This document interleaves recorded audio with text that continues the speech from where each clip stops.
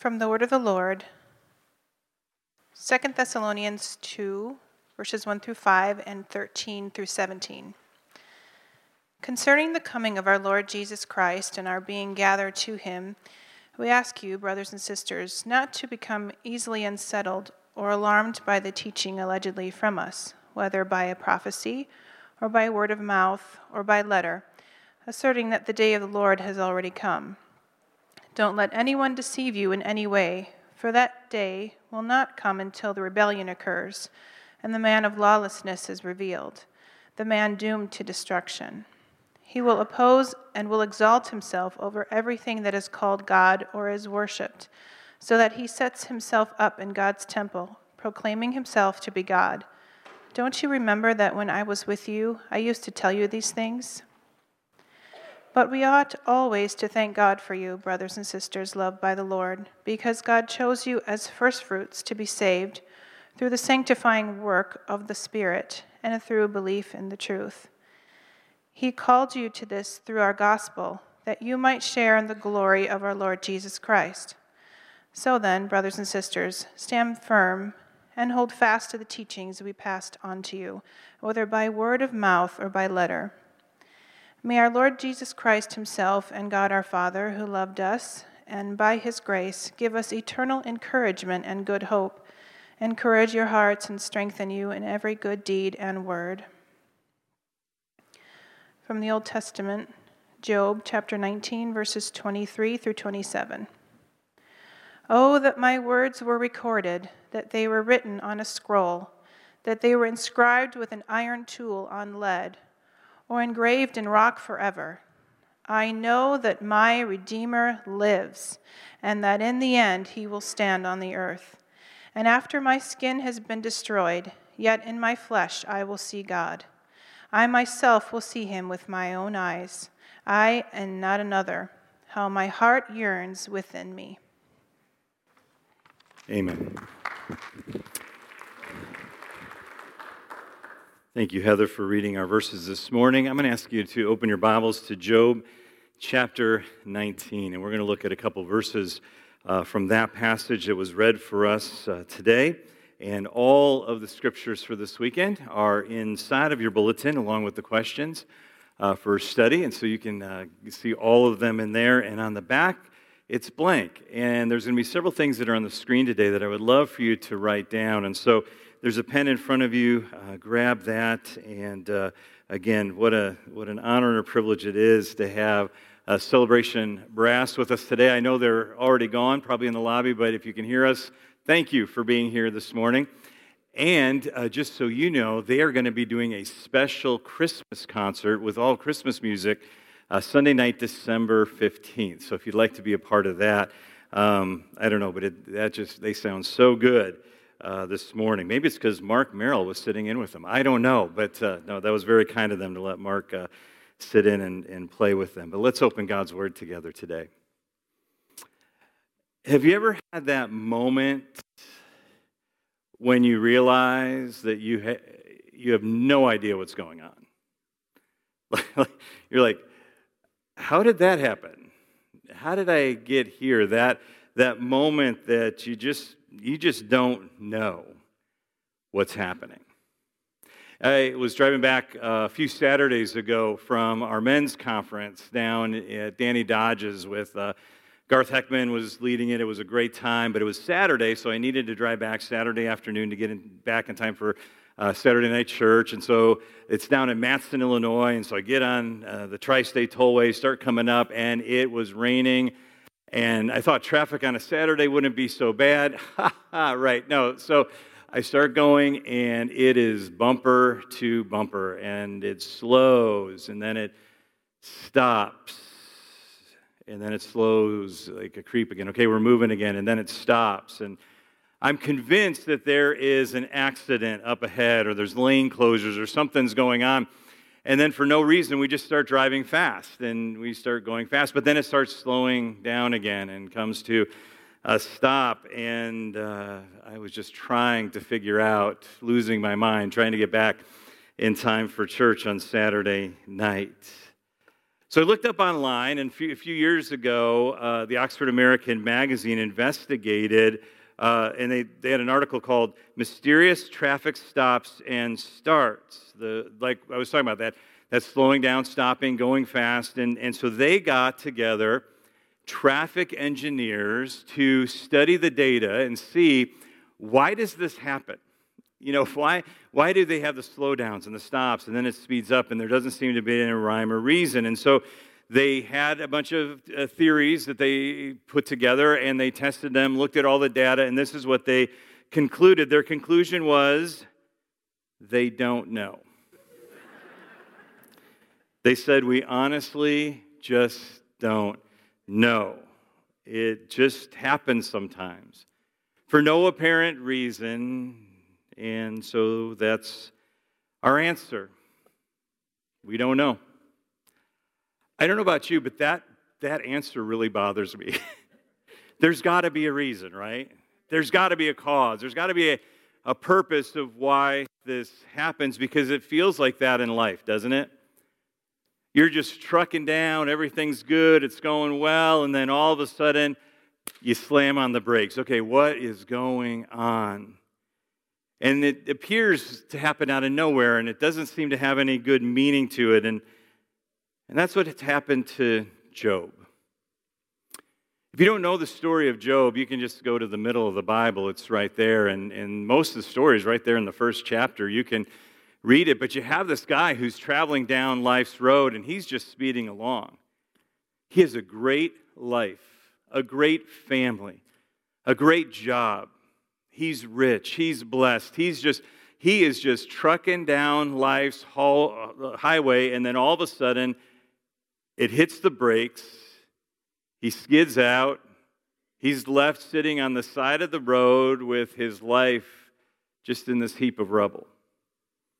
And seemingly for no reason, it just all happens at once. And Job doesn't suffer because he's a bad person. In fact, the devil even tells us that Job was righteous. He suffered because he was righteous. So it didn't seem to have any meaning to have a life where you end up losing absolutely everything, including his precious children. And so at the end of the chapter, when he goes through this and his life just hits the brakes and he's sitting there, this is what he says after everything that happens. The Lord gave, and the Lord has taken away. Blessed be the name of the Lord. I don't know about you, but that statement alone amazes me. That through all he's been through in that first chapter, he can say, blessed be the name of the Lord. And there's something that I noticed in studying Job this week that I hadn't noticed in years past, because I've studied Job. We've preached sermons on Job, and he's saying, I want a meeting with God, and I want to see him face to face, and I want, so you get like, well, that's what Job must be about. But what I realized this time as I was studying Job, that Job always put his faith in God. In the good times and the bad times, he said, blessed be the name of the Lord. Even when his friends come along, and that's actually the most of the stories, his friends come along, and they were so quick to offer advice, weren't they? They knew what was wrong. They knew what happened. They were going to tell him. They were going to explain to Job what his problem was, assuming that Job had done something wrong, and because that's why you go through difficulties, right? That's why you have to hit the brakes. That's why bad things happen in life, because you did something wrong. The problem is a lot of times when you're trying to explain why something went wrong, you start venturing to territory that there are no good answers for. And human wisdom starts to fail, and it's like, how could this be? And it seems like the longer you talk, the less you know. And sometimes this happens when you get too many explanations, is your faith starts to get shaky. Because it's like, I can't explain this. I don't get it. I don't understand. But the thing about Job is that in the darkest night of his life, Job is holding on to hope. Blessed be the name of the Lord. That Job's faith was like we sang today, it was unshakable. that there was something inside of him that he knew God was true. And so we fast forward to our scripture for today, right there, smack dab in the middle of Job with all the accusations and all the questions and all the answers. And just right there in the middle, this is what Job says. He says, "For I know my Redeemer lives." In the worst moment of his life, when every finger's pointing at him, when he doesn't have any answers, he says, "I know my Redeemer lives." And I see the faith in Job that someday he will be vindicated. He knows in his heart someday God is going to show up. He knows that God will come to his defense. He doesn't have to defend himself. God will defend him. And he wanted that face-to-face meeting with God, not because he lost his faith, but because every other answer didn't really help. He just wanted to see God, to know God, to understand a little bit more. Why is this all happening? And the thing I love about Job in the very next verse is Job just believes that he'll be vindicated even if he dies first. Even if he dies without being vindicated by the Lord, he knows that he'll be vindicated because in the next verse, verse 26, he says, "After my body has decayed, yet in my body I will see God." He is going to show up for me. Whether in this life or the next life, God is going to show up for me. That's why I'm unshakable. That's why I have strong faith. And like Job, we can have that strong faith. And today, especially in the New Testament, we can have that strong faith because Jesus is your Redeemer. Jesus has a firm grip on you. He's paid the price. He's taken care of everything. He is our Redeemer. Just as God was going to be the Redeemer for Job, Jesus is our Redeemer. Let me just give you a few verses today. Ephesians chapter 1, verse 7 and verse 14. "He is so rich in kindness and grace that he purchased our freedom with the blood of his Son and forgave our sins." The Spirit is God's guarantee that he will give us the inheritance he promised and that he has purchased us with it to be his own people. He did this so we would praise and glorify him. In that passage, he says, I purchased you, I forgave you. That the Spirit is our guarantee. It's our inheritance. All these things are covered. They're taken care of. Even if you're going through the worst moment of your life right now, your inheritance is guaranteed. You're covered. You're taken care of because God's got you. In Hebrews chapter 9, verse 12, it says, "With his own blood, not the blood of goats and calves, he entered the most holy place once for all time and secured our redemption forever." You are secure forever. No matter what's going on in life right now, I want you to know you are secure forever. 1 Peter chapter 1, verse 18. "For you know that God paid a ransom to save you from an empty life, and you inherited from your ancestors. And it was not paid with mere gold or silver, which lose their value." God paid the ransom in full. He is your Redeemer.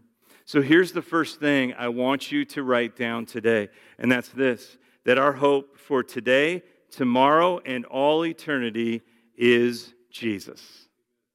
That's our hope.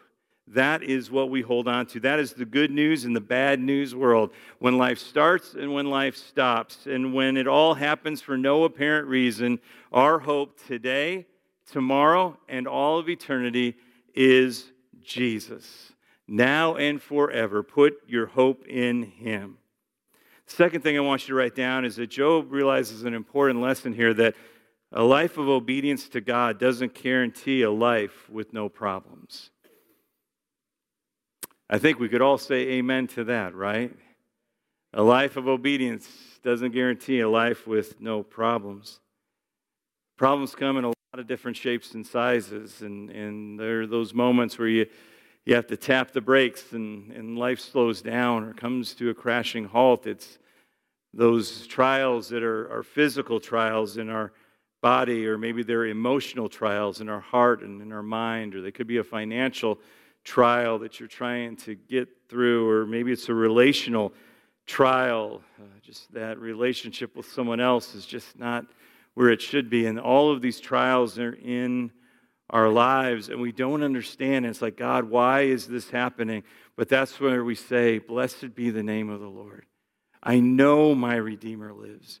I know that my hope is in him today, tomorrow, and forever. The next thing to write down is that God never wastes a hurt. God never wastes a hurt. Now, this doesn't mean that God causes the hurts in our lives, because he doesn't. Sometimes there are things that we do that cause hurt, or people have done to us that cause hurt, and sometimes there's hurt for no apparent reason. It's just part of life in a broken world. But God uses those moments in our life, those hurts that we have, to shape us and to mold us into the image of Jesus, because Jesus has felt everything that you have felt. And it's through his suffering that he saved us. And sometimes when we have hurts and we have sufferings, that God will use that to actually make us like him. Because there will be moments in your life where you are lonely, where you are tempted, where you are broken, where you are stressed out, where it doesn't make sense. And all of those moments in our life, God will actually use to shape you and mold you to be more like Jesus. So I just encourage you to embrace that hurt that you're going through. And it's like, I can't give you a reason why, and I don't want to stand here like Job's friends and tell you, well, you did this or you did that. It doesn't matter. God is your hope. Jesus, today, tomorrow, and all of eternity is your hope. Put your faith in him. Because a lot of times we ask the question, why is this happening to me? Why am I going through such a difficult time? And like I said, I don't know. We live in this weird, broken world. But I want you to remember this. Earth is not heaven. This is not your final destination. This is not where you put all your eggs into this basket. This is temporary. There's eternal life coming. And we live for eternity. We don't live for today. We don't live for what would make us happy, what would take away a little bit of the hurt. No, we live for eternity, because that's how God thinks for us and how he moves in our life, that this is not all there is. There's something bigger. There's something better. There's something, and you may say, well, I want some justice. Like Job, I want some justice. And God says, look, there will be a day, we read it from 2 Thessalonians, there'll be a day when he returns, he's going to set everything right. He's going to judge the living and the dead. He's going to wipe away every tear. He's going to set things right. That is coming someday. So this is not all there is. So we continue in faith. We continue in hope. And when we are in the midst of suffering, we don't waste it. We wait and we worship. And while we're going through these difficult times, we increase our faith like Job, even in the midst of utter destruction. Because let me tell you, your faith is key to your survival and success in life. Your faith is key to your survival and success in life. The next thing I'd like you to write down is that as the struggle increases, so should faith. As the struggle increases, so should faith, because that struggle could get bigger in your life and harder in your life. But when that struggle gets stronger, so should your faith. And the reason is because when the struggle gets stronger, it's actually going to destroy you.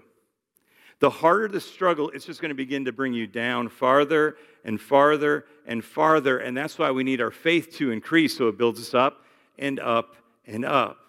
So we need our struggle, or we need our faith to grow with our struggle. So if your struggle is big, your faith should be big. That's how it works. You can't let it take you down. Because listen to me, here's the big one. It'll be on the screen. Faith reveals your source and your security. Faith reveals your source and your security. You want God to be your source. You want him to be your security. He's paid every price. He has guaranteed the inheritance. He has done all that. We've already read all those scriptures. He's our source. He's our security. When all of a sudden these things happen and you begin to get shaky and that faith starts going down, that will reveal where your source and security is. And our source and security must be in Christ alone. Today, tomorrow, and forever. He needs to be our source, our security. And when the difficulties in life come, don't ignore God. Because sometimes that's the first thing that we do. When it gets hard, we run away. Don't run away. Run towards him. Worship him. Get close to him. Have faith. Increase your faith. Increase your relationship with God. Draw on him or draw close to him, and he draw close to you. Let him reveal himself to you, because when you have faith, he will reveal himself to you. My favorite verse in Job comes at the very end, after he's had that audience with God, and it's that powerful moment, and he says this in Job 42:5, my ears had heard of you, but now my eyes see you. He's saying, I thought I knew who you were, God, but now I really know who you are. I thought I had a good relationship with you before, God, but now we're really close. Because it's that suffering that led to faith, and that faith led to that deep relationship with God. So sometimes the harder things you go through, it's actually God's producing something even greater in your life, and you will know him in an even deeper way. And so when life gets hard and when it doesn't make sense, instead of looking for explanations, draw near, be still, and know God. Put your faith in him. He's the way, the truth, and the life. His promises are yes and amen. So no matter what goes on in my life, I say, blessed be the name of the Lord. I know my Redeemer lives. Amen? Amen. Bow your hearts with me, and we're going to sing a song in just a moment. We're just going to sing Raise a Hallelujah. We're going to raise a hallelujah in the middle of our enemies. Lord, today we are going to bless your name. Whether we realize what's happening in our life or we don't, whether we understand or we don't. God, today we raise a hallelujah as Job did. And we will say, blessed be the name of the Lord who gives and takes away. But God, our hope is in you today, tomorrow, and forever. We belong to you. You've got us. And we hold on to you this morning as we sing. God, thank you for your word. Increase our faith as we sing right now. We pray this in Jesus' name. Amen. Amen. Would you stand as we sing together this morning?